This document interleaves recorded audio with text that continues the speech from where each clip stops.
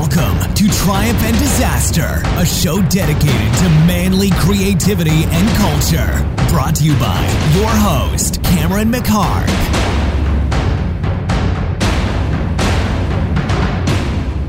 Hey guys, how's it going? So this week we have Curtis Nelson, who is the actor and producer of a Harley Davidson commercial that I recently directed that I'm very proud of. It turned out pretty much exactly the way that I'd hoped for, which is a rare thing. Usually, things go wrong and, you have to deal with different catastrophes, and this was great. And so Curtis and I actually go back a long time. We met when we were both, I was fresh off the bus. He had been here a little bit longer than me, but we met at Warner Brothers a million years ago, not long, maybe probably like a year after 9/11 or something, when they were hiring a lot of security guys there. And we were younger, new actors just trying to get a gig that would be somehow involved in some way. And we've kept in touch ever since. And so we made this commercial, and I went over to his place, and he stoked up this cool fire in his backyard and broke out some nice old scotch, and it was great. But as a result of that, I forgot a bunch of names and stuff that I brought up. Like, I was trying to think of John Cazale, who's one of my favorite actors, and for some reason I was calling him Sal. That's Scotch. So I couldn't think of his name. And I couldn't think of Richard Farnsworth's name, who's this actor who played the older guy in The Straight Story, and he'd been around for a while. He was like a stuntman turned actor. So I spaced it on a couple things, but I'm going to put everything up on the blog, triumphanddisasterblog.com. And had a really good talk. Had a really, really good talk. And hope you enjoy it. This is Curtis Nelson. Curtis, we've known each other a long time. So you guys can't see what's going on right now, but we're in Curtis's backyard by this nice fire with glasses of scotch. Couldn't be a better environment. A Macallan. I don't think we'll have any ghetto birds or motorcycles or shit like that. We've had another. This might be my actual first quiet episode. So yeah, man, we've. Let me take a sip of this real quick. Good stuff. All 10 years. It's the best way to start a talk. Is it 10 years? Yeah, that is really good. Damn. Yeah, so, it's nice. We've known each other a long time, dude. It's funny how long we've known each other now. We've known each other probably about, God, going on 12 years now, it seems. Something like probably. that. Look at that. It's from, so we, way back in the day, this is like right after 9/11, at least it was for me. Is that when you started there? Mm-hmm. Right in there. We started, we're both actors, and we were both, it was easy to get a security job at that time at the studios, at Warner Brothers Studios.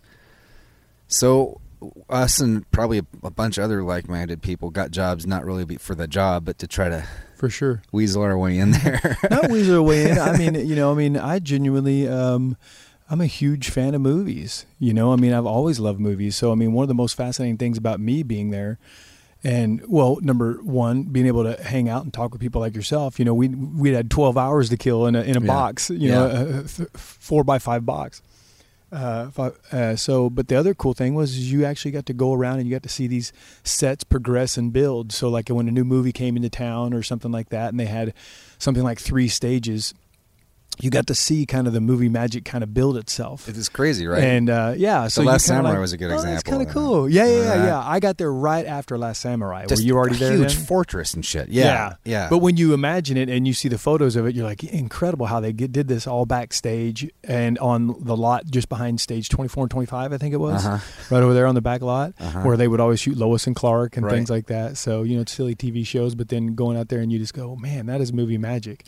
And it's like 2 blocks away from the Blade Runner stage. Where they did all the Blade Runner stuff. That all the time when I'd walk around there, like, this is where this happened. I can't believe it. Yeah, if you're a real movie geek, like you will find out. If you don't know yet, we both are we're pretty hardcore movie dorks. But I remember there were a lot of places where I'd wander around and just kind of dork out, or just you'd go on stage. Remember Solaris, the Steven Soderbergh version? For sure. So you'd go on the stage and you'd be on and just walking around on the spaceship, and you're like, wow. Shit, George Clooney's going to be shooting here in a few hours. and you just like, fuck, I Right. wish I was doing this. Right. Well, there was another thing too. It's like, you would see stuff like the pre-production stuff that was really cool too, or you got to see things in development. And because I worked graveyard, I would get to see a lot of cool things that nobody else got to see. Mm-hmm. So like when they were redoing I Am Legend, or when they were going to make I Am Legend, at one point Ridley Scott was supposed to do it in the 90s, and he had all these previs drawings and all this other With stuff. Arnold, I think. It was possibly Arnold, but I don't know if they'd ever really kind of figured out who it was going to be. But it was, But anyway. and I forget the guy that wrote it. I always mispronounce his name. I think it was Mark Petrovich or something like that. Uh-huh. I mean, but he was the writer of it, and so I had read the screenplay because I work in a graveyard, and then I would also see all this previs stuff that was so cool, and you're like, oh wow, this is stuff that Ridley Scott Yeah. passed and said, I like this. This is what we're going to do. And this is how the vampires are going to look. This is how and it's really neat to see all that previous stuff, how the city was going to look, how the space was going to be. And it was like really cool. And did you, cause I know we did both kind of similar things. And I remember like, a couple things I would, first of all, just a couple years prior before 9/11, I used to sneak in. I don't know when you got to LA, but I got here in the late 90s. I got here in 93. Okay, so you're there clear before that happened, sure. and you could sneak in. Like I used to take, this is back when you had phones that you had the little antenna you pulled out. Right. And stuff. So to try to look like I was some kind of, I don't know, whatever agent or something. I had like a leather portfolio thing. It was actually full of headshots, 10x8 black and white headshots, probably. And this phone with the antenna pulled out, and I pull out this phone with this antenna, and I, act like I was talking, like I knew where I was going, and I just walk right past the security guys. For sure. Everything changed after that. It's like Fort Knox now, but yeah. So when I worked there, I would, and we weren't supposed to do this, but I'd go around and lay my headshots on all the casting directors, boxes and shit, and all. I did it only a couple of times. I'm kind of a dork that way too, because I'm just like, I don't want to bug these people or something like that. And this. I'll have a story I have to tell you off air. Okay. Because it was. You're killing everybody. Can you give some kind of a mild version of it, or no? It was a direct. I no names, but it was a director, and I put it on there, and I wrote just a little letter about who I was and why I had a passion to be on the project, and all that stuff. Whatever you're trying to do to sell yourself to the person, and it's the weirdest thing for me to do, being who I am and stuff. So it was strange anyway, but I know there's no opportunities, that are kind of handed to you.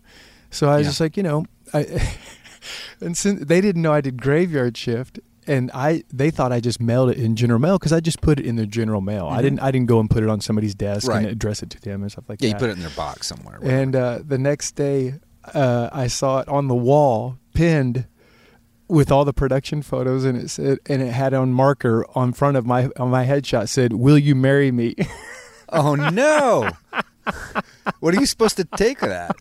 I was like, oh god, they were just probably having a good old time in the office. Could have been worse. Oh look at this guy! Look, he wants to be on the movie. Oh, he's so handsome. And the director was known for those things. That's cool. Anyway, that's pretty funny actually. I remember.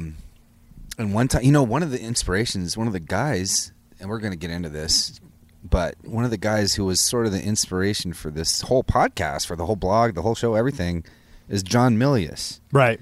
Because, this whole thing was about, this whole show was, the original idea was, about guys like him and Peckinpah and he's greedy. Guys that you don't see very often anymore. Guys, and not just movies, but movies definitely in everything. They were like that in their own life as well. I mean, the real thing. I mean, a lot of people don't realize. I mean, somebody like John Milius was more of a fan, I think, and looked up to this Peckinpahs and the John Fords, and those were people that were tested through fire. A lot of these guys were. Some of them were military journalists and things like that, and that's where they learned the filmmaking or how to develop it. Yeah, like or Samuel in the military. Fuller or right, and Lee Marvin. Right, I mean, the list goes on. But but as far as like directors and things like that, these guys, a lot of directors in the old days were just blue collar dudes. It wasn't looked at as this artistic thing that, you know, you had to be a certain type of a person, you know, and have your hat and point that way whenever the camera comes your way and shows you on set. You know, they were real gritty kind of guys. And I don't know if they're asking for specific lattes and green M&Ms. Yeah, they were like, let's get the shots done, and we have a 12-hour day today, and we're going to be in hot sun, and let's do this. Sam Fuller shot a gun for action in the air. Right, exactly. So, but I bring him up. Well, not Sam Fuller, but him too. But I mean, I bring John Milius up because.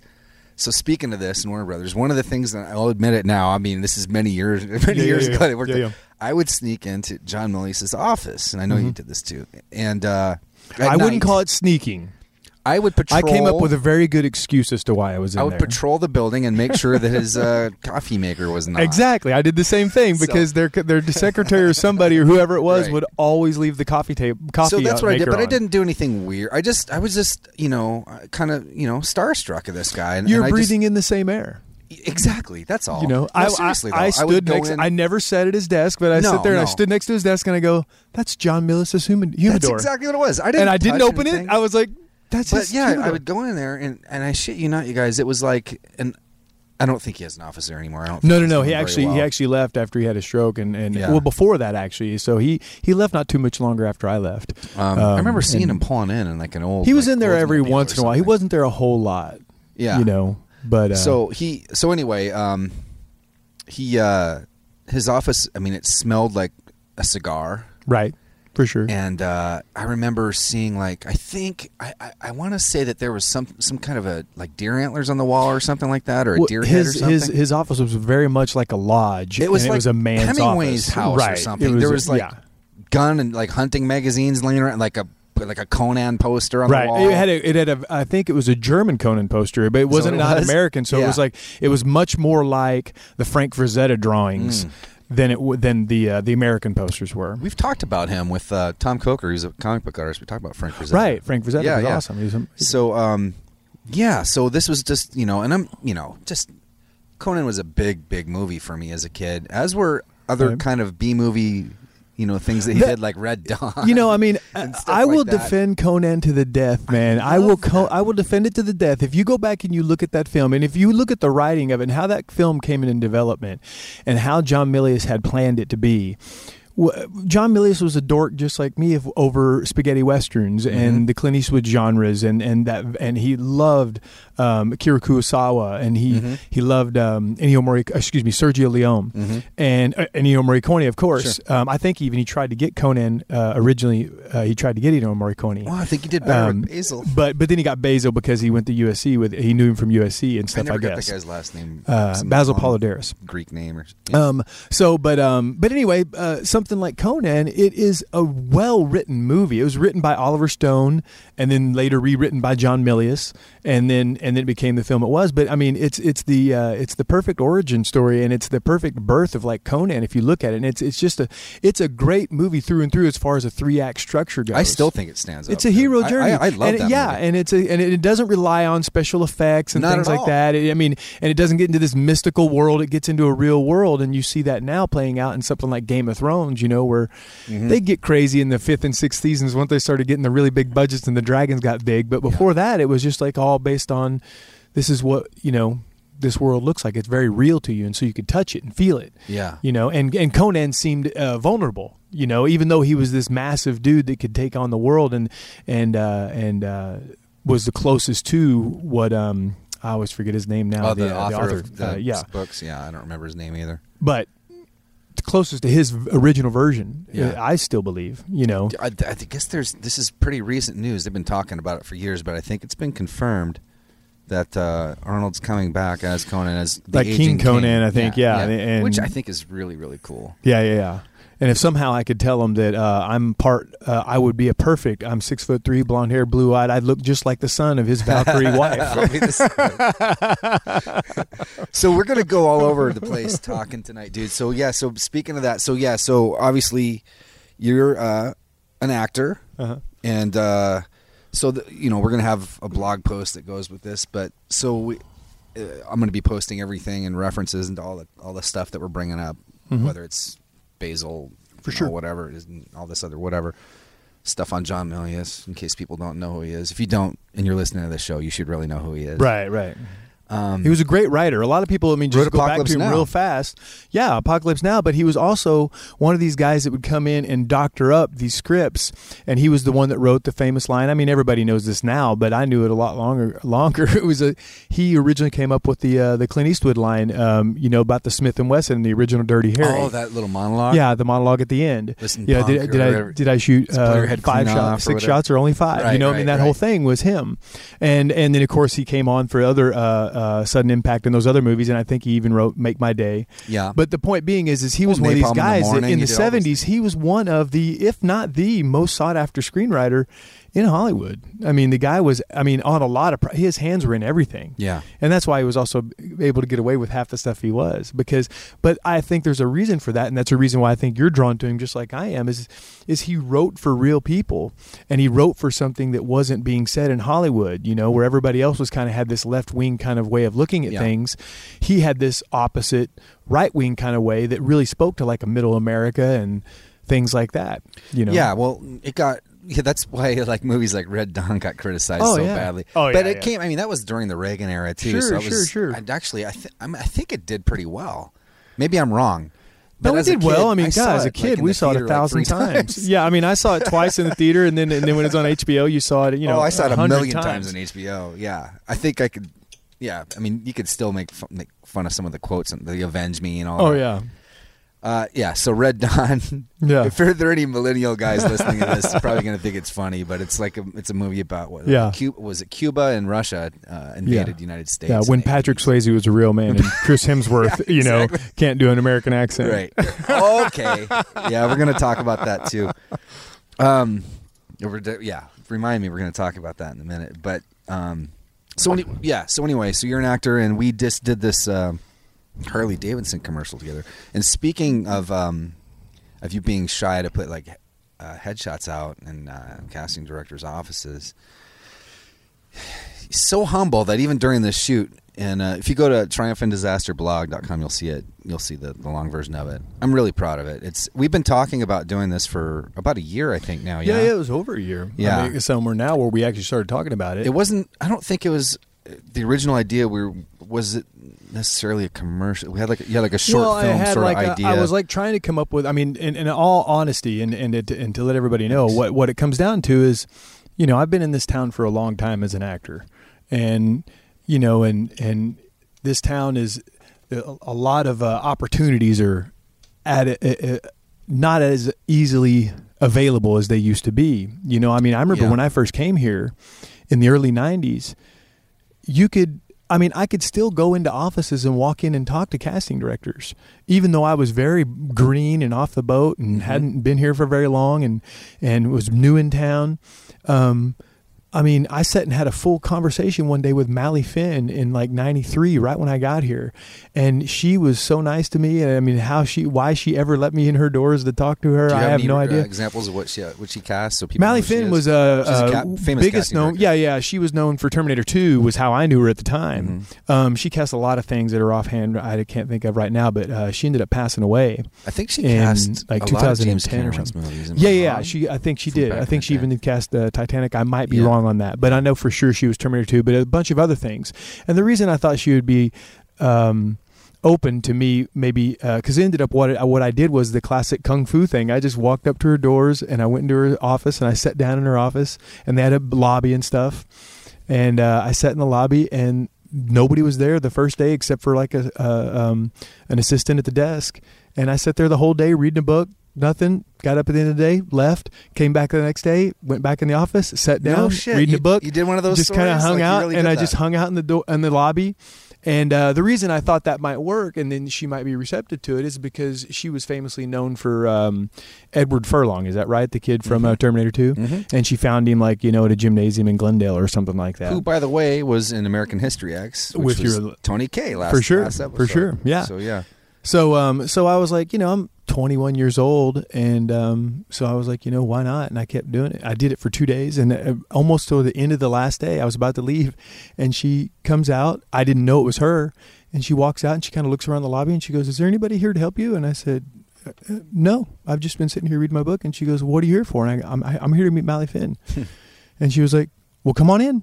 And she walked back in with me to the office, and we sat down, and I propped my feet up, and she propped her feet up, and she says, tell me about yourself, and why are you here? And I told her, and probably looked like a dummy all the way around, and said what my goals are and stuff. And she said, well, this is what you do, and go here and do this, and old school, work on this, and come back and see me later and stuff. And I met her a couple of times after that before she passed away, but I would go to like casting seminars and stuff like that. And I always felt so bad going up to, because these people, after every seminar you ever go to with a casting director or something like that, people just inundate them with questions and come talk to you, and they try to get their 3 seconds in. And I've just always felt like that was a very inefficient way to have a conversation with anybody, and it seemed very kind of contrived. Yeah, so absolutely. I always just like, you know what?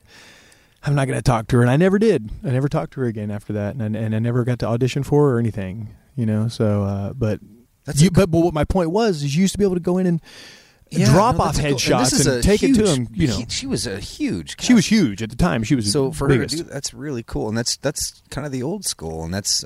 And she was known for doing that. She was well known for being a very nice person, right? And she was also well known for supporting actors and really wanting actors to succeed. You hear stories like in something like Terminator 2, to go back to that as a reference. She was known because of the scene. You remember the scene where Sarah Connor was still in the ward and for the institution, and that guard came over her, and that night she was going to escape, and he licks her face. Yeah, the guy with the mustache, wasn't it? No, he didn't have a mustache. He was clean shaven, but there was another guy. The mustache is the guy that got thrown against the wall when she was acting all catatonic. Right. Yeah. So she could then escape, and she spit the Right. paperclip out. So anyway, right then, so when she was doing the auditions for that part, she was having all the guys lick her face. What? You find out later in these interviews, you hear from her, and I go, man, that's so cool, man. I mean, I wouldn't do it. Well, at least not after the 10th guy. I don't even know if I'd let a girl lick my face. Like, these beautiful Playboy models lick my face. So when you, like I said, we're just going to jump around, whatever. But when, at Warner Brothers, did you take advantage of, I remember, and I forget why, and I never really totally took advantage of our opportunities there, but there was, for some reason, at some point, I wanted to talk to, I believe his name was Joel Cox, and he's the editor for all of Eastwood's movies. I think to this day even. Yep. Really nice guy. This guy, from what I remember, drove a truck and was just like the most unassuming nicest guy, and he gave me his number there. Wow. Well, it was there. I think it was at the office there because I was curious. At Malpaso Productions. I was trying to get a better gig, and Sure. And he just gave me, and he was editing some big movie at the time. I never took him up on it. There were a lot of examples like that. I remember. I mean, we saw everybody working. You live in this town long enough, or you're in this business long enough. You see everybody. But there are a couple of people that when I saw them, or if I had seen them, I would kind of weird out a little bit, because this is like, if they're really iconic from when my child, it's all about from when I was a kid. Sure. If it's someone that just came out of your, I don't really give a shit. I don't really give a shit usually in general. People are people, but Clint Eastwood is my example. Oh yeah, I remember seeing him. I saw him a few times there, and I talked to him a little bit awkwardly once. Right, an awkward situation. But when you see a guy like that, it just all comes back, like some of the earliest movies I saw, I don't know, TV with my dad or something on a Saturday night or something. You know what I mean? Or just whatever. We were the birth of TNT. All that stuff. You got to see that every weekend. You get to see the same, Right. Samurai movies or cowboy movies or whatever. I remember my dad talking up Seven Samurai before I saw it, telling me all about it, and I was so fucking into it. I was so excited about it. I think my dad was partially responsible for my love of movies that way, because he would talk the same thing with Leone movies and a lot of different things. Take me to drive-ins, How old was your dad compared to you? Like, was he a young man when he had you, or was he older when he had you? He was. Well, the dad thing's a long story. My dad, who raised me, is who I called my dad. So we'll just go with that. Right.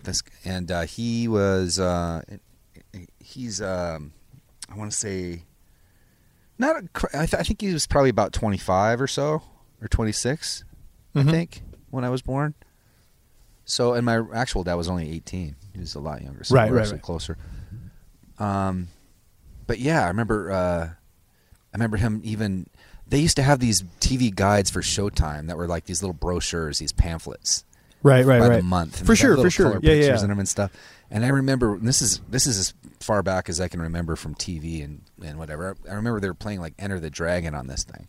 And I remember seeing Bruce Lee with the scratch marks, and he Never was seen telling it. me about Never it. seen He it. wouldn't let me. Yeah, he wouldn't let me see it at the time. Actually, I Oh, was wow. one of those kids whose parents didn't let me see. I had to like see it at other kids' house or whatever, spending the night. That's Right. where I was traumatized by shit like Deer Hunter and, Right. and You're stuff like, oh my that. God. But that's also, it's those movies like that. Oh my God, we're gonna go all over the place. I don't want to. No. Go ahead. Go ahead. I mean, like the Deer Hunter. I remember one time it was a family gathering, and that was on like on a TV, and I remember they wouldn't let me see it. I had to go to bed or whatever, and I remember hearing this, and I thought, God, I wonder. I was just really curious what that was. And plus, when we were kids, and we're dating ourselves, but it's the truth. When we were kids, the Vietnam War was not too many years far gone. My dad should have went to the Vietnam War. A handful of years after, so it was a real fresh wound. So, yeah, movies like that, I was just like, and the Apocalypse Now too. I wanted to know what the deal was, and so when I saw them, I'm not even talking about just about Vietnam. I'm talking about movies like that. When I saw them, they had a huge impact on me, man. Right. Huge. Movies like those. Well, like Outlaw Josie Wells was a total metaphor like for that. Vietnam. Oh yeah, there's a lot. Well, whether it was a metaphor or direct, I mean, yeah, but I mean, it doesn't even have to be. That's a whole nother subject. For But sure. I just mean, and even like Dog Day Afternoon is another one that pops out at me right now because I just didn't know. I didn't know that acting could be that good. Right, and so realistic. So when I see like De Niro and Deer Hunter doing the Russian roulette, holy fuck! Or Dog Day Afternoon, Al Pacino in the bank. It's just like, or Sal. Fuck, what's his last name? Sal. You're talking about the actor that passed away. Really one of the was- best actors He was that ever married lived, in my to, opinion. or he was dating Meryl Meryl Streep. Sal. And he was pops up to me later. I'll tell you, but I'll yeah, post. I'll he post was he was nominated in every film he was ever in. Godfather 2. Yes, you're right. Yeah. He was. Deer Hunter, Godfather I think he's 2, the only Dog actor Day to ever Afternoon. be like that. One of the best actors to ever live. Great, And, fantastic. Anyway, so these guys, this stuff had a huge impact on me. Huge impact on me. I don't know where I'm going with But this.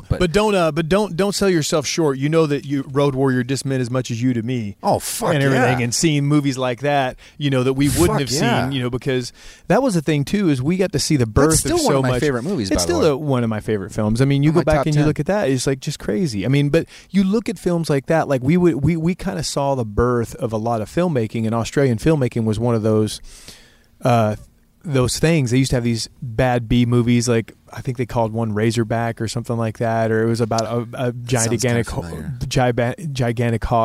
that was not killing people. But I mean, they had these just crazy films. So when you saw something like Road Warrior that was really well pieced together and done well, which, I mean, a lot of people will be haters of it, but, I've never don't really been a understand big why. fan of Mad Max and stuff. Mad but, Max, but okay. I mean, I get it, and they have a lot of great, It was the Road memorable Warrior things for me, though, but it too. was like so underdone that even later, George Miller said that he's like, when I did Road Warrior, I was really just remaking Mad Max because I didn't have the budget before. I didn't have the budget to even do the Right. ideas I had. Right. And that really kind of kept him back. So when you see something like Road Warrior, God, now as an actor, that's all I still want to do. Is I still Me want to too. be like dressed up Me and too. go get a mohawk and then act like and put this eyeshadow on and then do a wheelie down the road on this motorcycle. Yeah, no, it's a like, yeah, I wanna combination do that. of it's and not- wear it- shoulder pads. Yes, which we came close to in that commercial we just And did. then We'll get back to that. also have just ridiculously over the top Australian accents. You know what it was? I think that when we were kids, like movies like so we would go to video stores when we were kids. And it was like a fucking... mom and pop video stores, all not even mom and pop. Blockbuster. No. They were all mom and pop. And Yeah. it was like a fucking kid in a candy store because it was all about the covers. Right. And so you can go to like the action area and you'd go to and you'd see these crazy cheap like post-apocalyptic biker movies with spikes on their handlebars and shit like that. And there'd be like a couple dozen of them, dude. Right. There'd be so when you came across the Road Warrior, and this is like a quality one, it was a whole new ball game. Oh, right. You know, or they'd have all these like rows of horrible slasher movies and horror movie, and I'd rent the shit out of them too. Yeah. Like, you know. I've seen so many of them, but and bad nudity even. Oh yeah, oh God, you would hope so. You'd hope so. That's what you try to talk your parents into renting one. No, you knew it had that in there, right? Yeah. My friend told me. But I mean, see, you probably still remember, like even me. I was such a movie nerd that I would go and to the magazine shop. I mean, to like not even the 7-Elevens, the convenience stores, and you'd get magazines like Fangoria and cinematography magazines, because they're the only way you learned anything about Hollywood and how they did things. And so you got to see how they made some of the special effects, or how they popped somebody's chest open in Friday the 13th, and you're just like, this is so cool. Yeah, it's so cool. Which is one of my favorite movies. Which is another one that really blew me away as a kid. Sure. Well, I mean, you know, if we're going to get on any kind of through line here, I think what I would say is what I would say is that what brings our similarities close is that for movies like that, they're movies of substance, and they're movies of story, and they're movies of character. And you see something like Thing, even once again, cheesy sci-fi, but even with the campy special effects that pretty well hold up, but still are a little campy-ish, being it's I think 82 when they filmed it. Yeah. As a story, it absolutely holds up, you know, and it'll never fall apart. Special effects, I even if you recognize them for what they are, you could. I mean, like you said, it's 1982 for Christ's sake. I mean, but the effects. I'm serious. I would rather have that than a lot of CGI in a way, and the reason why is that there's a life to it, man. There's a life to it, and CGI is getting more and more impressive every fucking week. I mean, you see crazy shit, and there's a lot of good stuff that you can do with it. I went and saw The Jungle Book, and you're just like, oh my God. Saw that too. Yeah, it's insane. That is unbelievable. I mean, it's, but you still know that it's missing somehow. There is, but I'm watching not a cartoon, but there's something about it that takes a little bit of emotion out of it somehow to me, and maybe that'll change. But I don't know, man. I don't know. There's something about photography of actual, it's the same thing with people talk about how actors are going to be replaced, and I just don't see it. I think that cameras capture. And we're going to get a little woo-woo here, but it captures the soul a little bit. Well, I mean, we'll be naive, and you and I have the same. I mean, a lot of people that think I'm not spiritual. I mean, I absolutely am spiritual, and I believe in that stuff all the way. And I think you pick up somebody's soul and what that is and who they are, and it comes through in that and things that. Are made in CGI world. Avatar has been the closest to it, but that was still made with actors. So it's but it's in there. You can make cool stuff, right? You can make a story, and if it fits in the story, and if it fits into the right idea, you can make a moving story in a way. Like when I saw The Lion King, I teared up. Yeah, for sure. Cartoon. So you can make or whatever. Bambi mom would get killed, whatever. I mean, you can make a moving story, but you're not getting that third eye. You're not gonna have that soul. Yeah, there's. I'm glad that you. I kind of put myself out there by throwing that out there, but I really believe that, actually. Yeah. No, I mean, after that, I think it just becomes contrived a little ways. Completely. Completely. And, I mean, and still, whenever you see something that's super successful, like something like The Incredibles that is, pretty, over the top kind of CG. I mean, if you would look at it that way, it's kind of cartoonish. I love that movie. And it's fantastic. Yeah. But the actors are the ones that sell it, and the soul of the characters, and you get into it, and those people have a life, behind it. So it really sells it. So speaking of that, in acting, so you did this commercial. You're going to force me to talk about this. Well, just briefly, because I mean. Yeah, because I want to, I want people to see this thing, because I think when they do, they'll see that you belong in that kind of thing. You're like this perfect, iconic cowboy kind of guy. So, but you're still, even like as we're speaking, you're a little bit. You have so much humility. All I was going to say is, when you were talking about not wanting to put your pictures in the casting director's desk and things like that, because you felt like.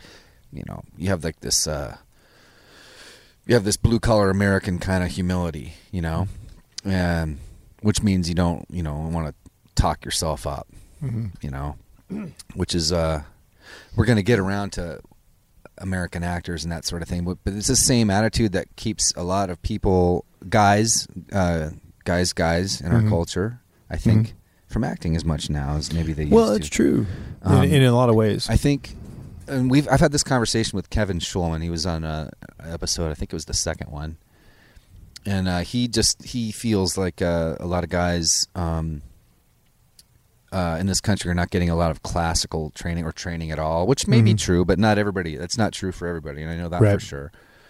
Because I mean, this country was like the hotbed of actors and training for the longest time, and something happened along the road where you don't see a lot of tough guy type characters or heroic characters, even prototypical American characters like Superman, of all things. It's played by a British guy. The American flag waving comic book character is not played by an American guy right now. So something's wrong, and it's not for shortage of talent.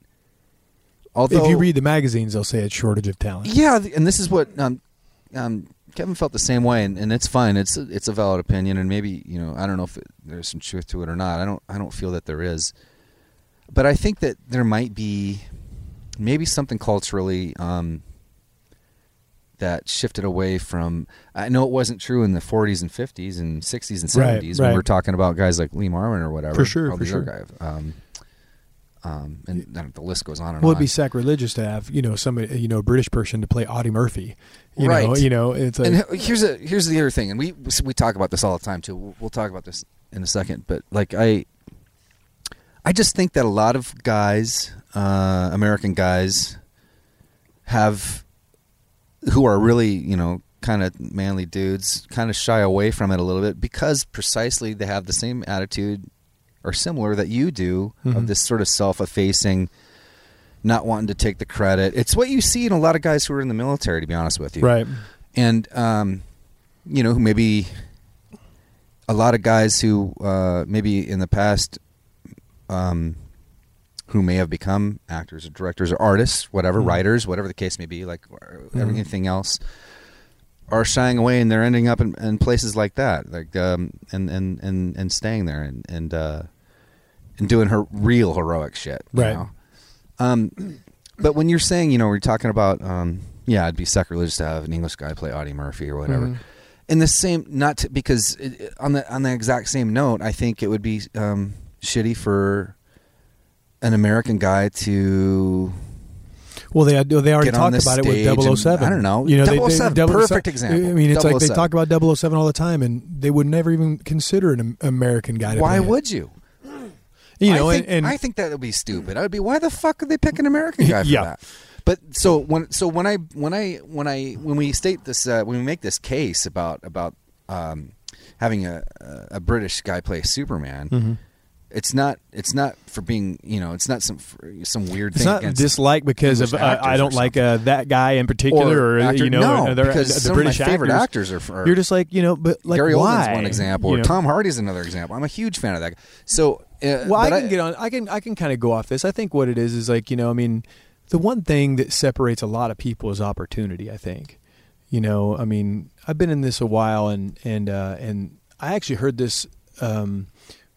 If you ever want to hear a great commentary, is it Michael Cimino? Is that how you say his name? Cimino, I think. Yeah.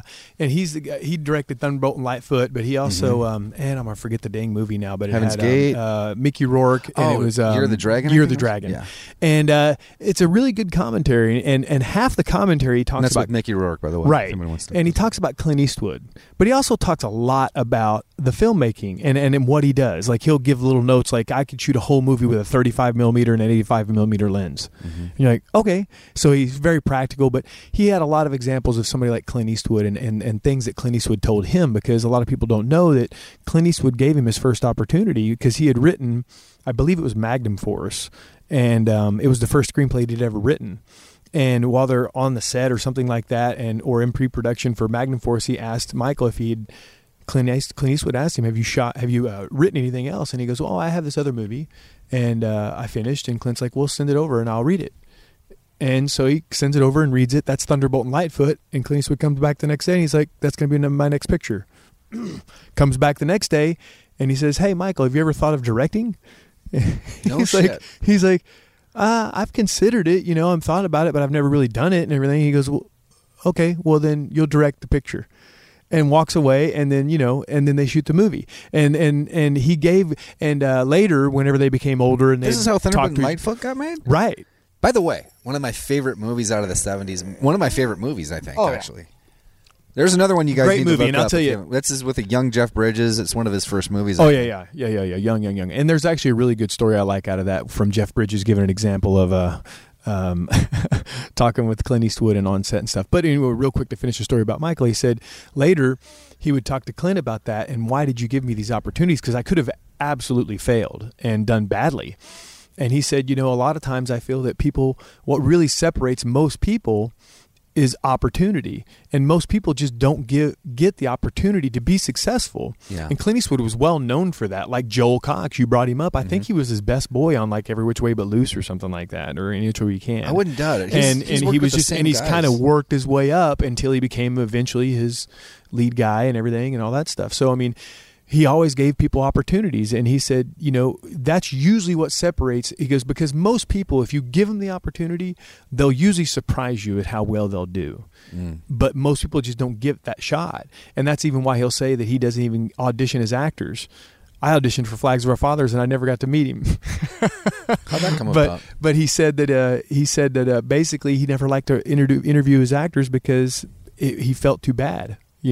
So I mean, how Flags of Our Fathers came up is because I knew somebody that knew Joe Cox, and there you go. Got to talk to Joe Cox, and Joe Cox said, "Yeah, bring him in." And it was one of those things you just hustle and try to find every little door and crack you could ever do, and all that. So, but anyway, so I mean, where were we starting from? Where was that? Oh, but we're all over the place. We're talking about the American parts being played by. Oh yeah. But I mean, so Clint Eastwood was really big on that, and that's what we were talking about, Michael Cimino, and giving opportunity. And right now, there's just not a whole lot of opportunity out there. And you see a lot of the same actors recycled over and over. And this business is run by a lot of agents that want to hire their actors out, and they're full. Yeah. So it's tough to get in there, and especially whenever you have everything's either big budget or small budget. And I heard somebody tell me a story the other day where like John Hurt was doing a film where he was getting paid like $150 a day. It's very big or very small. Right. And so you're just like, all right, so the pie's gotten smaller. So, and, living here in LA and not being able to travel because, most everything else that goes out of states, they're going to use local hires if they're not doing the main characters. And unless you have the ability to work there. Which is why you aren't going to get this thing. You wanted to take your destiny into your own hands a little bit and put yourself out there. Yeah, every casting director I'd talked to over the years, not everyone, but it'd come up more and more over the years that, listen, if you want to work in this town, you have to create your own opportunities. And I know that sounds like old hat, but I don't think Brad Pitt walked into LA back when he was a kid and thought he'd have to write his own film and produce his own film and make his own film. He was trying to be an actor. Yeah. And so it kind of caught me off guard, but hey, it's like, I'm game, I'll try it. And I think I have a good eye for things, and I think I have a good storytelling mind. Yeah. So let me see what I can do. And so how the Harley Davidson thing came up was just, I guess from here, I don't want to shoot a short film because I saw how badly it can go so much and how much time has to be dedicated to it and how much finances you have to be dedicated to it because you have to really be committed to making a film. You know what's interesting about that? I mean, interrupt. No, go ahead. With the short film thing, it's I've done a couple and I've done a couple more that I hardly even consider really even short, but they were right. in essence. But every time I did one, or after I did one or two, after both of them, I said, nah, I'm never going to do one of these again. If I'm going to do it, it's going to be a feature because the work almost feels the same. Like the amount of work you have to put into it almost feels the same. It's weird. I mean, and this thing that we did, which is less than a minute long, is a lot of work. People don't realize what goes into doing something like this. It's a lot of work. Yeah, I mean, we were able to do it relatively on a small crew and everything, but God, the pre-production, like we said, we'd been talking about it for over a year. I'd been talking about it, where as far as the idea, and to be perfectly honest, to go back to what I was saying, is like, something like a short film, you have to write it, you have to do something like 30 pages, 20, 30 pages. If it's going to be kind of respectable, you could do something smaller, and maybe if you came up with a really good concept. But it's a lot of time and work. Like you said, we shot a minute and we shot a whole day, and there wasn't 1 minute spared. That was the shooting part, but I mean the prep. But the prep all the way up and before that. So could you imagine if we weren't just working for 1 minute? So I knew it'd be a big task. And in all honesty, I'm a married man with 2 kids, 15 and 18. And, we live with my father-in-law and take care of him, and we're just a regular American family. Yeah. My wife's a school teacher. So I knew it would be a very big task for me to be able to take on, but I knew I could choose something short. So I said, I could do a commercial. So what can I do as a commercial? And I was always getting cast, especially when I had longer hair and a big full beard. I was always getting cast on Harley Davidson spots and things like that. I played, a couple of parts like that before and going on those auditions all the time. And some Lord of the Rings. And Lord of the Rings, I did a commercial for Lord of the Rings, video game commercial. And, and I was like, what can I do that would be something because I always want to say, write what you know and what you like. And I like we said before when we first started this, I grew up on the Westerns. I grew up on that iconic kind of figure that, to me, that's like reading Shakespeare, seeing that kind of stuff. Yeah. I mean, it is, somebody like, was it Robert Duvall said, the American Western is our Shakespeare. It's our mythology. Yeah, it's our mythology because that's where America had its biggest flourishment and grown. Yeah. And so anyway, getting back to that, I said, well, what can I do? And another thing I have a talent for and able to do is ride horses. But I could never book a commercial riding horses except for this Lord of the Rings thing. It was the only thing I'd ever done. And I'd been on other commercials and I'd seen other actors, and you go in all the time and you see these. There was a time in Hollywood that you couldn't get work if you couldn't ride a horse, you couldn't do it. Yeah. And to go back and be nostalgic for a little bit, whenever I first came here, I was naive enough to go, you know what, maybe it's going to be like Ben Johnson. When Ben Johnson came in, he was a wrangler on these movie sets. I love this actor, by the way. If you guys don't know who he is, look him up. There's a monologue of him from the Last Picture Show. Last Picture Show, really the one that people most noticeably. But he played cops and other things as he got older.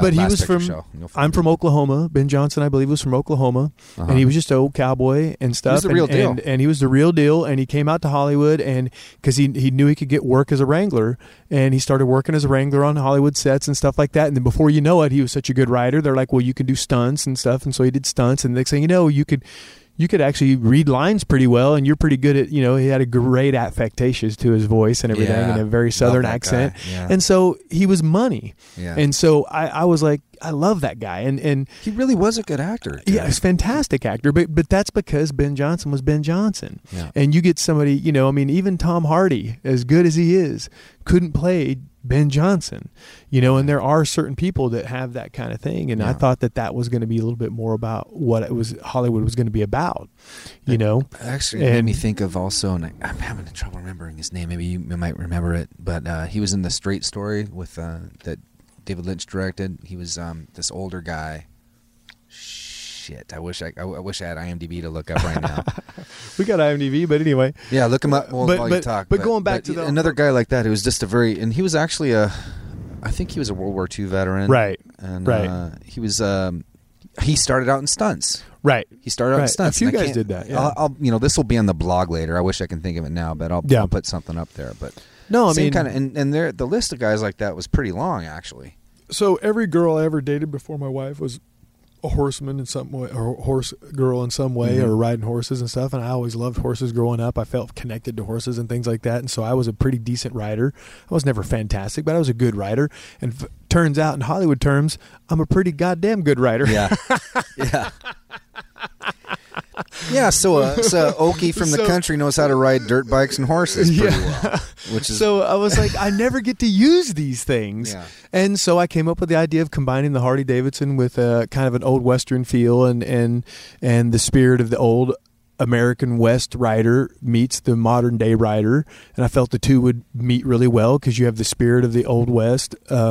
Horseman meets the modern day horseman, and the modern day horse meets the past horse, and when those two spirits meet, how they come together and how they're kind of just the same thing. Yeah. And even kind of the person that character is. The spirit is the same. I think. Exactly. The free spirit. And so came up with an idea on how to shoot that and be able to show off off a little bit. You need to.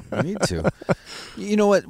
And that makes me think about something you said a couple minutes ago about, you're a family man.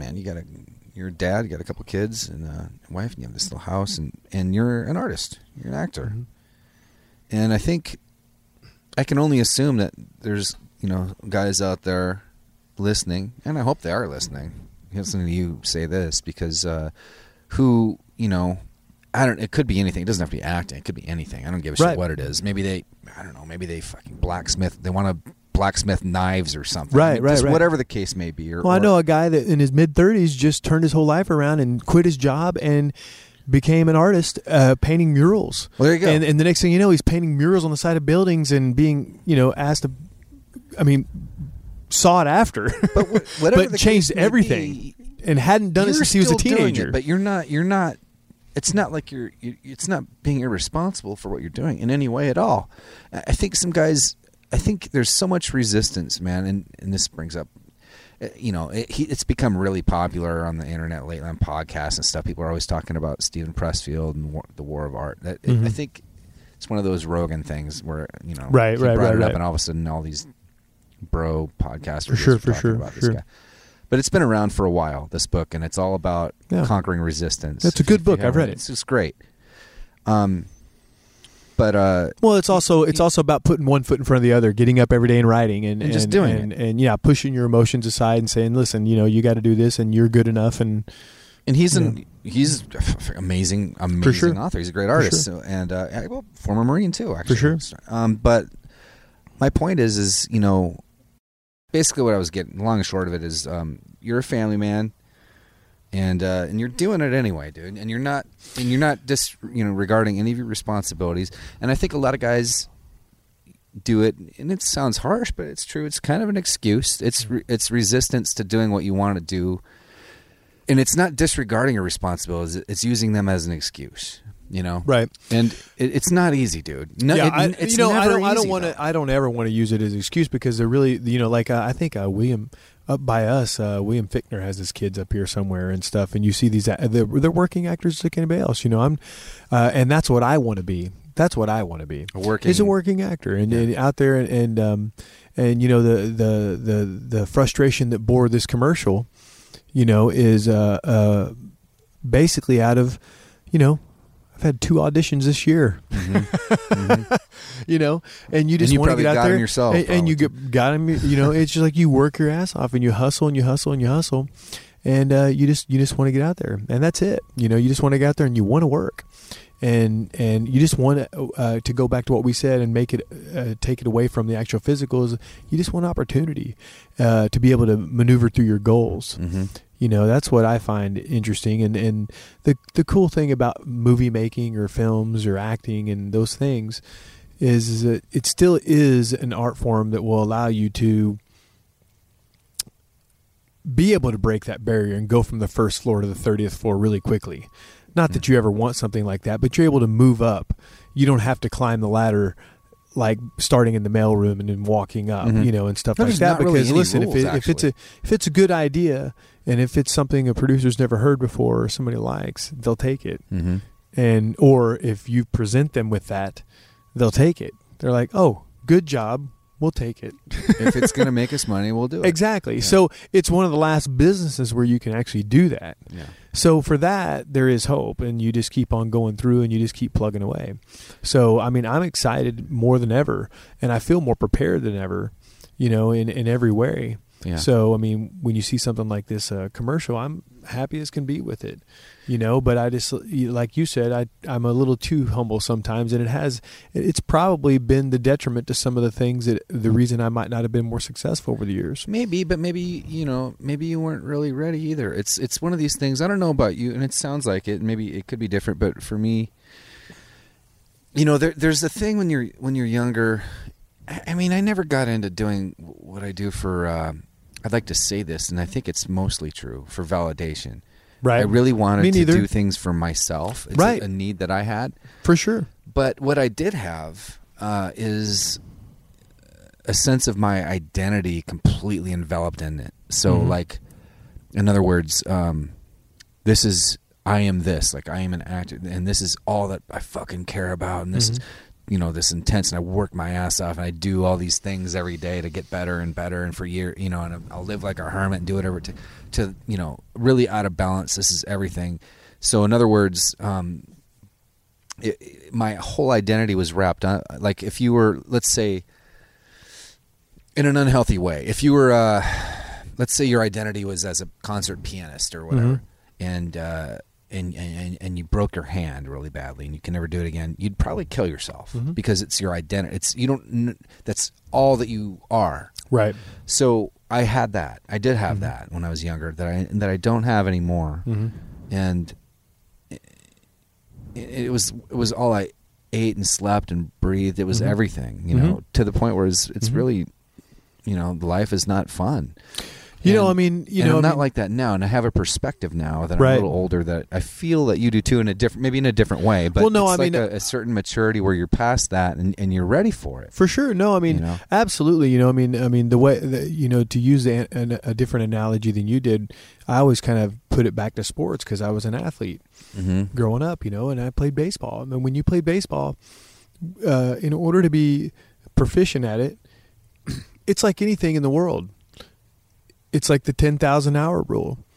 You just spent time and effort, and you chopped wood and carried water, as an old saying says, which is, you got to get used to the things that are going to make you good that are not fun to do, which is you got to stand over a 3-foot tee, put a ball on top of it, and then whack it off. And then put another ball up there, stand a little bit further back, work on pushing it the other way, whack it off. It's a horrible way to say it, but that's an old hillbilly in me. You got to knock the sumbitch out of it. So anyway, so you just had to hit it, and you just had to do that over and over and over, and hit. And in order to be good at group fielding a ground ball, it was just field the ground ball.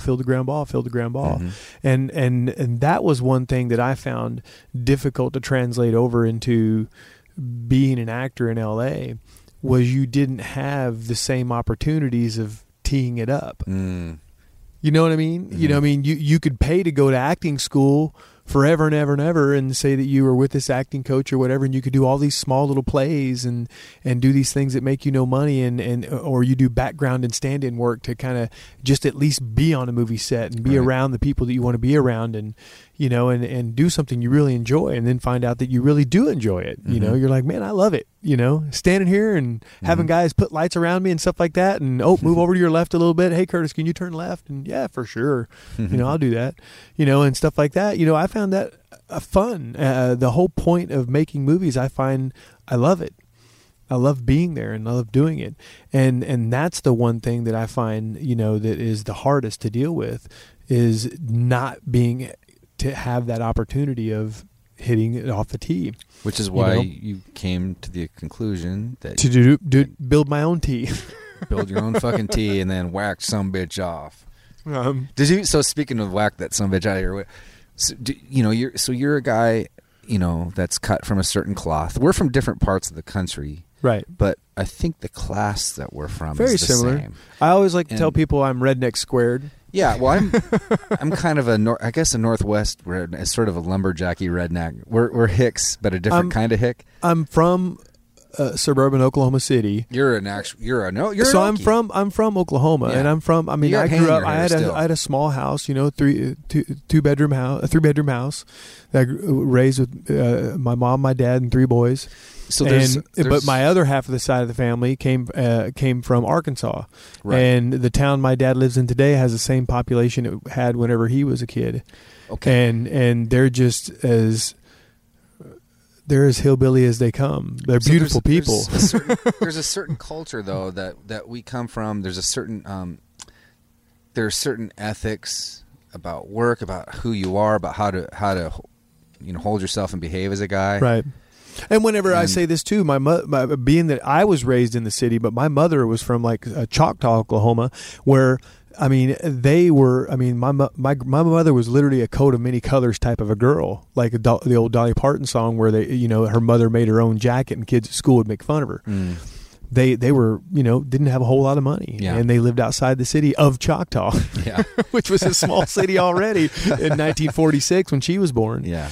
So it's like one of those things where you just had a different value system that, was put on you. They had as many flaws as anybody else. They love to drink and they love their opinions and they have a hard life and. Well, that can fuel a lot of your experience, though. For sure. Absolutely. And your work ethic. What do you think some of those values are that you're mentioning? Is it easy to articulate? Or some of these ways of being that, let's say, here's what I'm getting at. Here's what I'm getting at. Like, I've been here a long time in Los Angeles a long time, and the culture that I grew up in, the guys I grew up around, this sort of thing. It's a lot different. And they're a pretty tough breed of guys. For sure. And if they, it's funny. It's and I think it's in a weird way it's a hindrance. And these guys love me and I love them. Mm-hmm. But there's like a weird thing where I almost feel like the conscience of these guys on my shoulder down here has kept me from maybe doing what I needed to do career-wise. The culture is so different here that I'm like, if these guys saw what I'm doing now, they'd kick my ass. Yeah, they don't understand. You know what I mean? Like, I'm doing something really LA right now or something. You know what I mean? Where it's like, and it's kind You're doing body movements? Right. But in a lot of ways, it's guided me in a way that I'm proud of and happy. But in some ways, I think it's probably limited me a little bit. For sure. No. I felt but these are the values that I'm talking about. There's certain values where it's like, you're not going to do that shit, are you? What the fuck? Right. Or yeah, I'm going to stand by my guns on this thing. Right. It goes both ways, or whatever the case may be. Right. And, so how do you feel? Do you feel like it's helped or hindered you in any way? I think in some ways it's probably hindered me, but I don't want ever anybody to think that would be an excuse. Yeah. And I'm not that, and that's not why I would state it. It's just like I said before, like whenever I would meet somebody like Mally Finn outside of this, I was always like, I'm not gonna bother. Yeah, what would my buddies think of me doing this shit? But maybe not literally that, but that kind of right.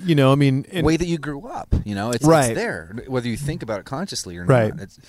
And given a certain respect to people and stuff like that as well, it was always hard for me. A buddy of mine who made it up through the sound business of Hollywood and stuff. From the rock side of it, he was a musician, but he knew a lot about sound, so he ended up translating over and getting into sound for movies. Mm-hmm.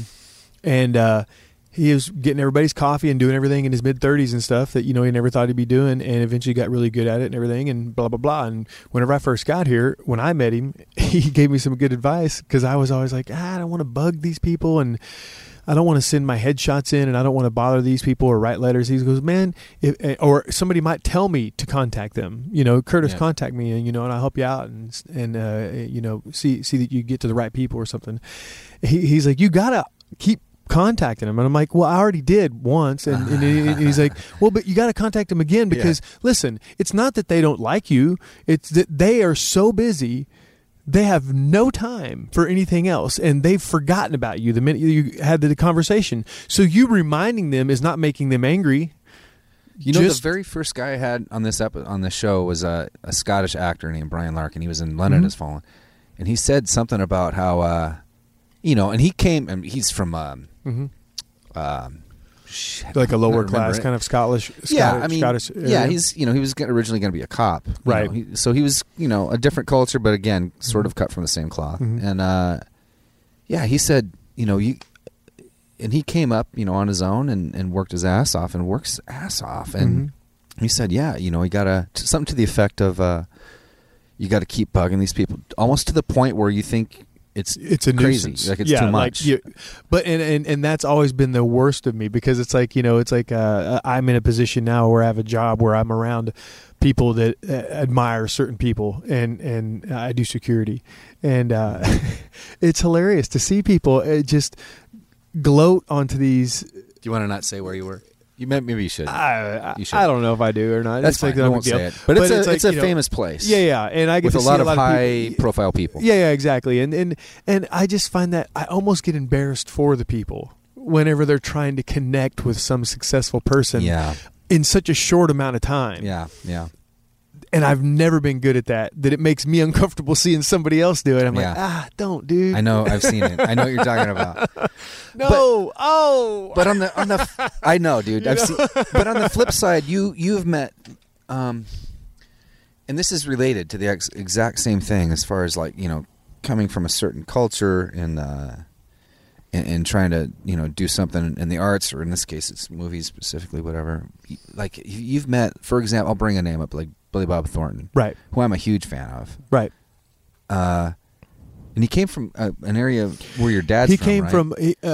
I met Billy Bob Thornton because I was working on a movie, doing extra work or stand-in. I can't remember now. I think it was Primary Colors actually, and I was working on that. Oh yeah, I remember that. Okay, before you tell the story, I just want to say the reason why I asked to hear about this is because whether it's him or others, maybe there are others too, but someone that you've met that maybe came from a similar circumstance that made you feel like, oh, okay, I don't have to do anything fucking different. I don't have to pretend like I'm anything different. I need to embrace who the fuck I am to, right?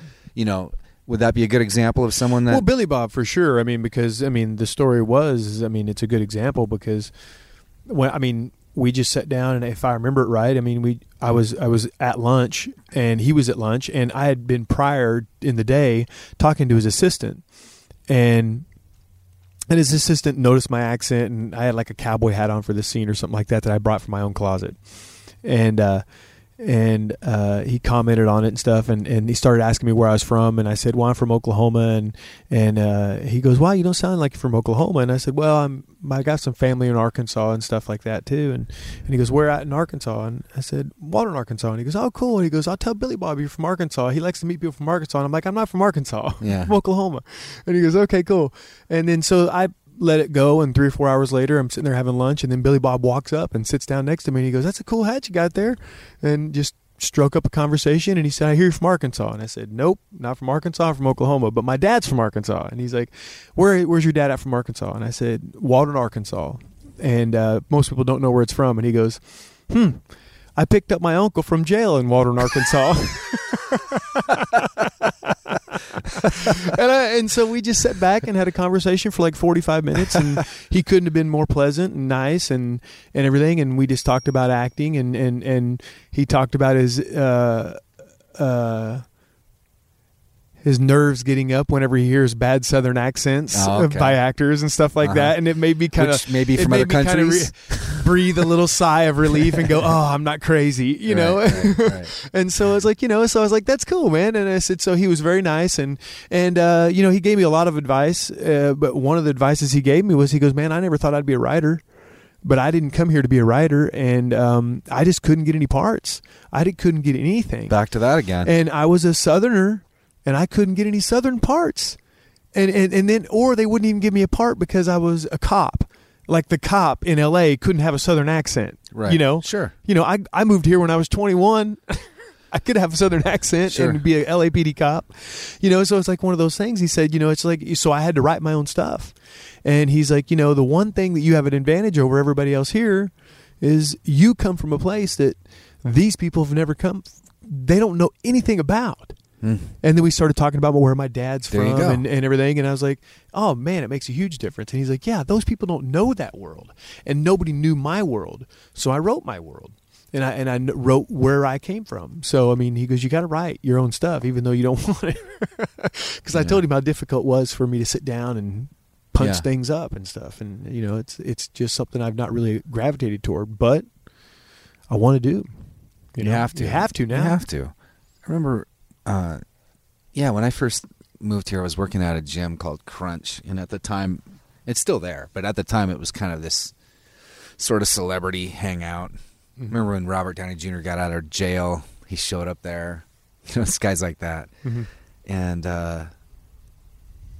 And you know, and I talked to some people. I remember talking to just a couple people that are not. Well, Jon Favreau was one. Mm-hmm. This is before he ever directed anything. He actually had, I think, it wasn't long after Swingers, actually. For sure.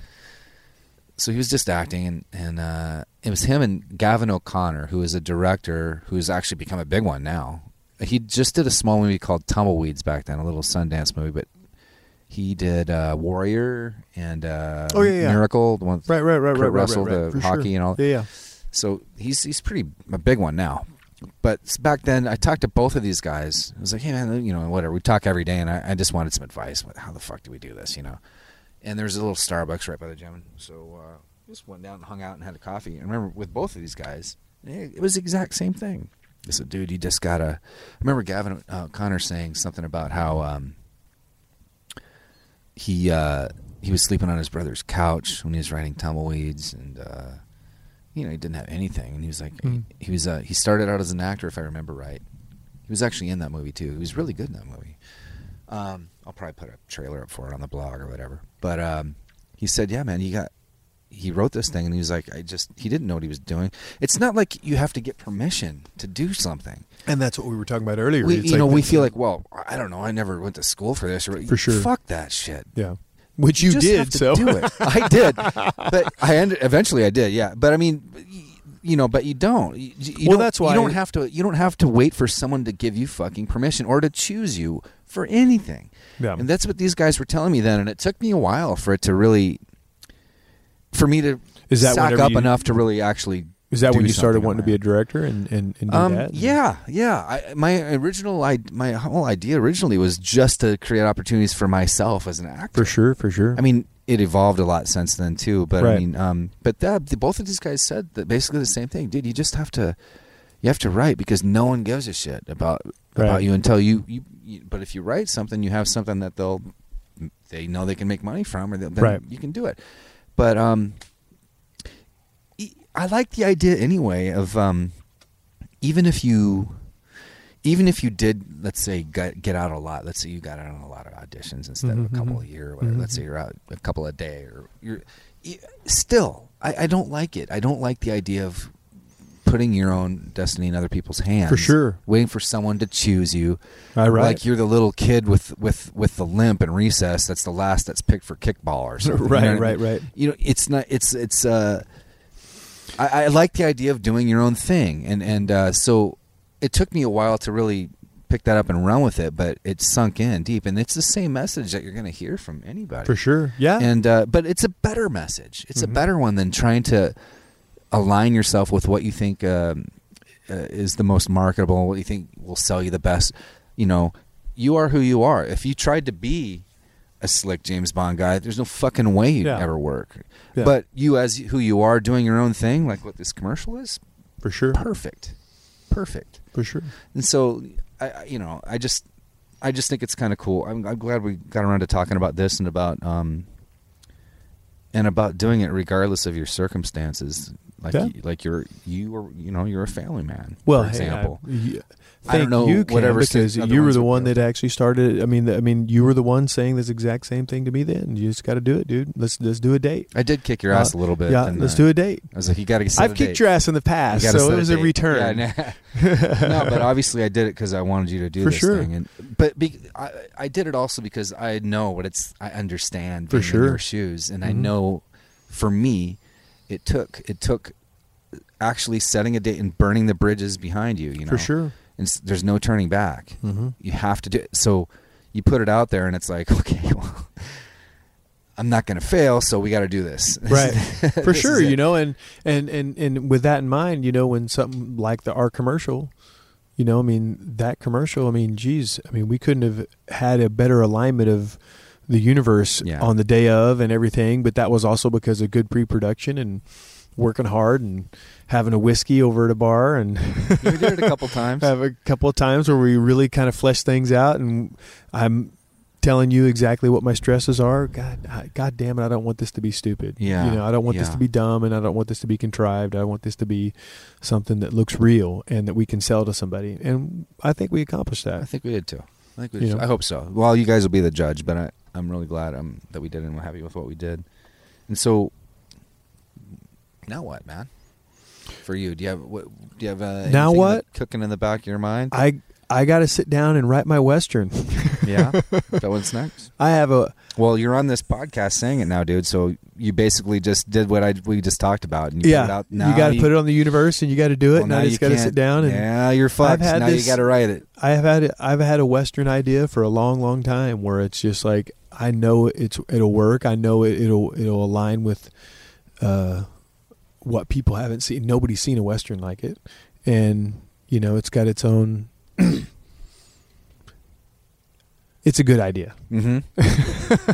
I've told it to you. Yeah, no, I know what it is. Yeah, it's a good idea, and I gotta really sit down and write that and flesh it out and just put it out there, and not as a vehicle for me, just to do something that try to get something written and out there that I think will work.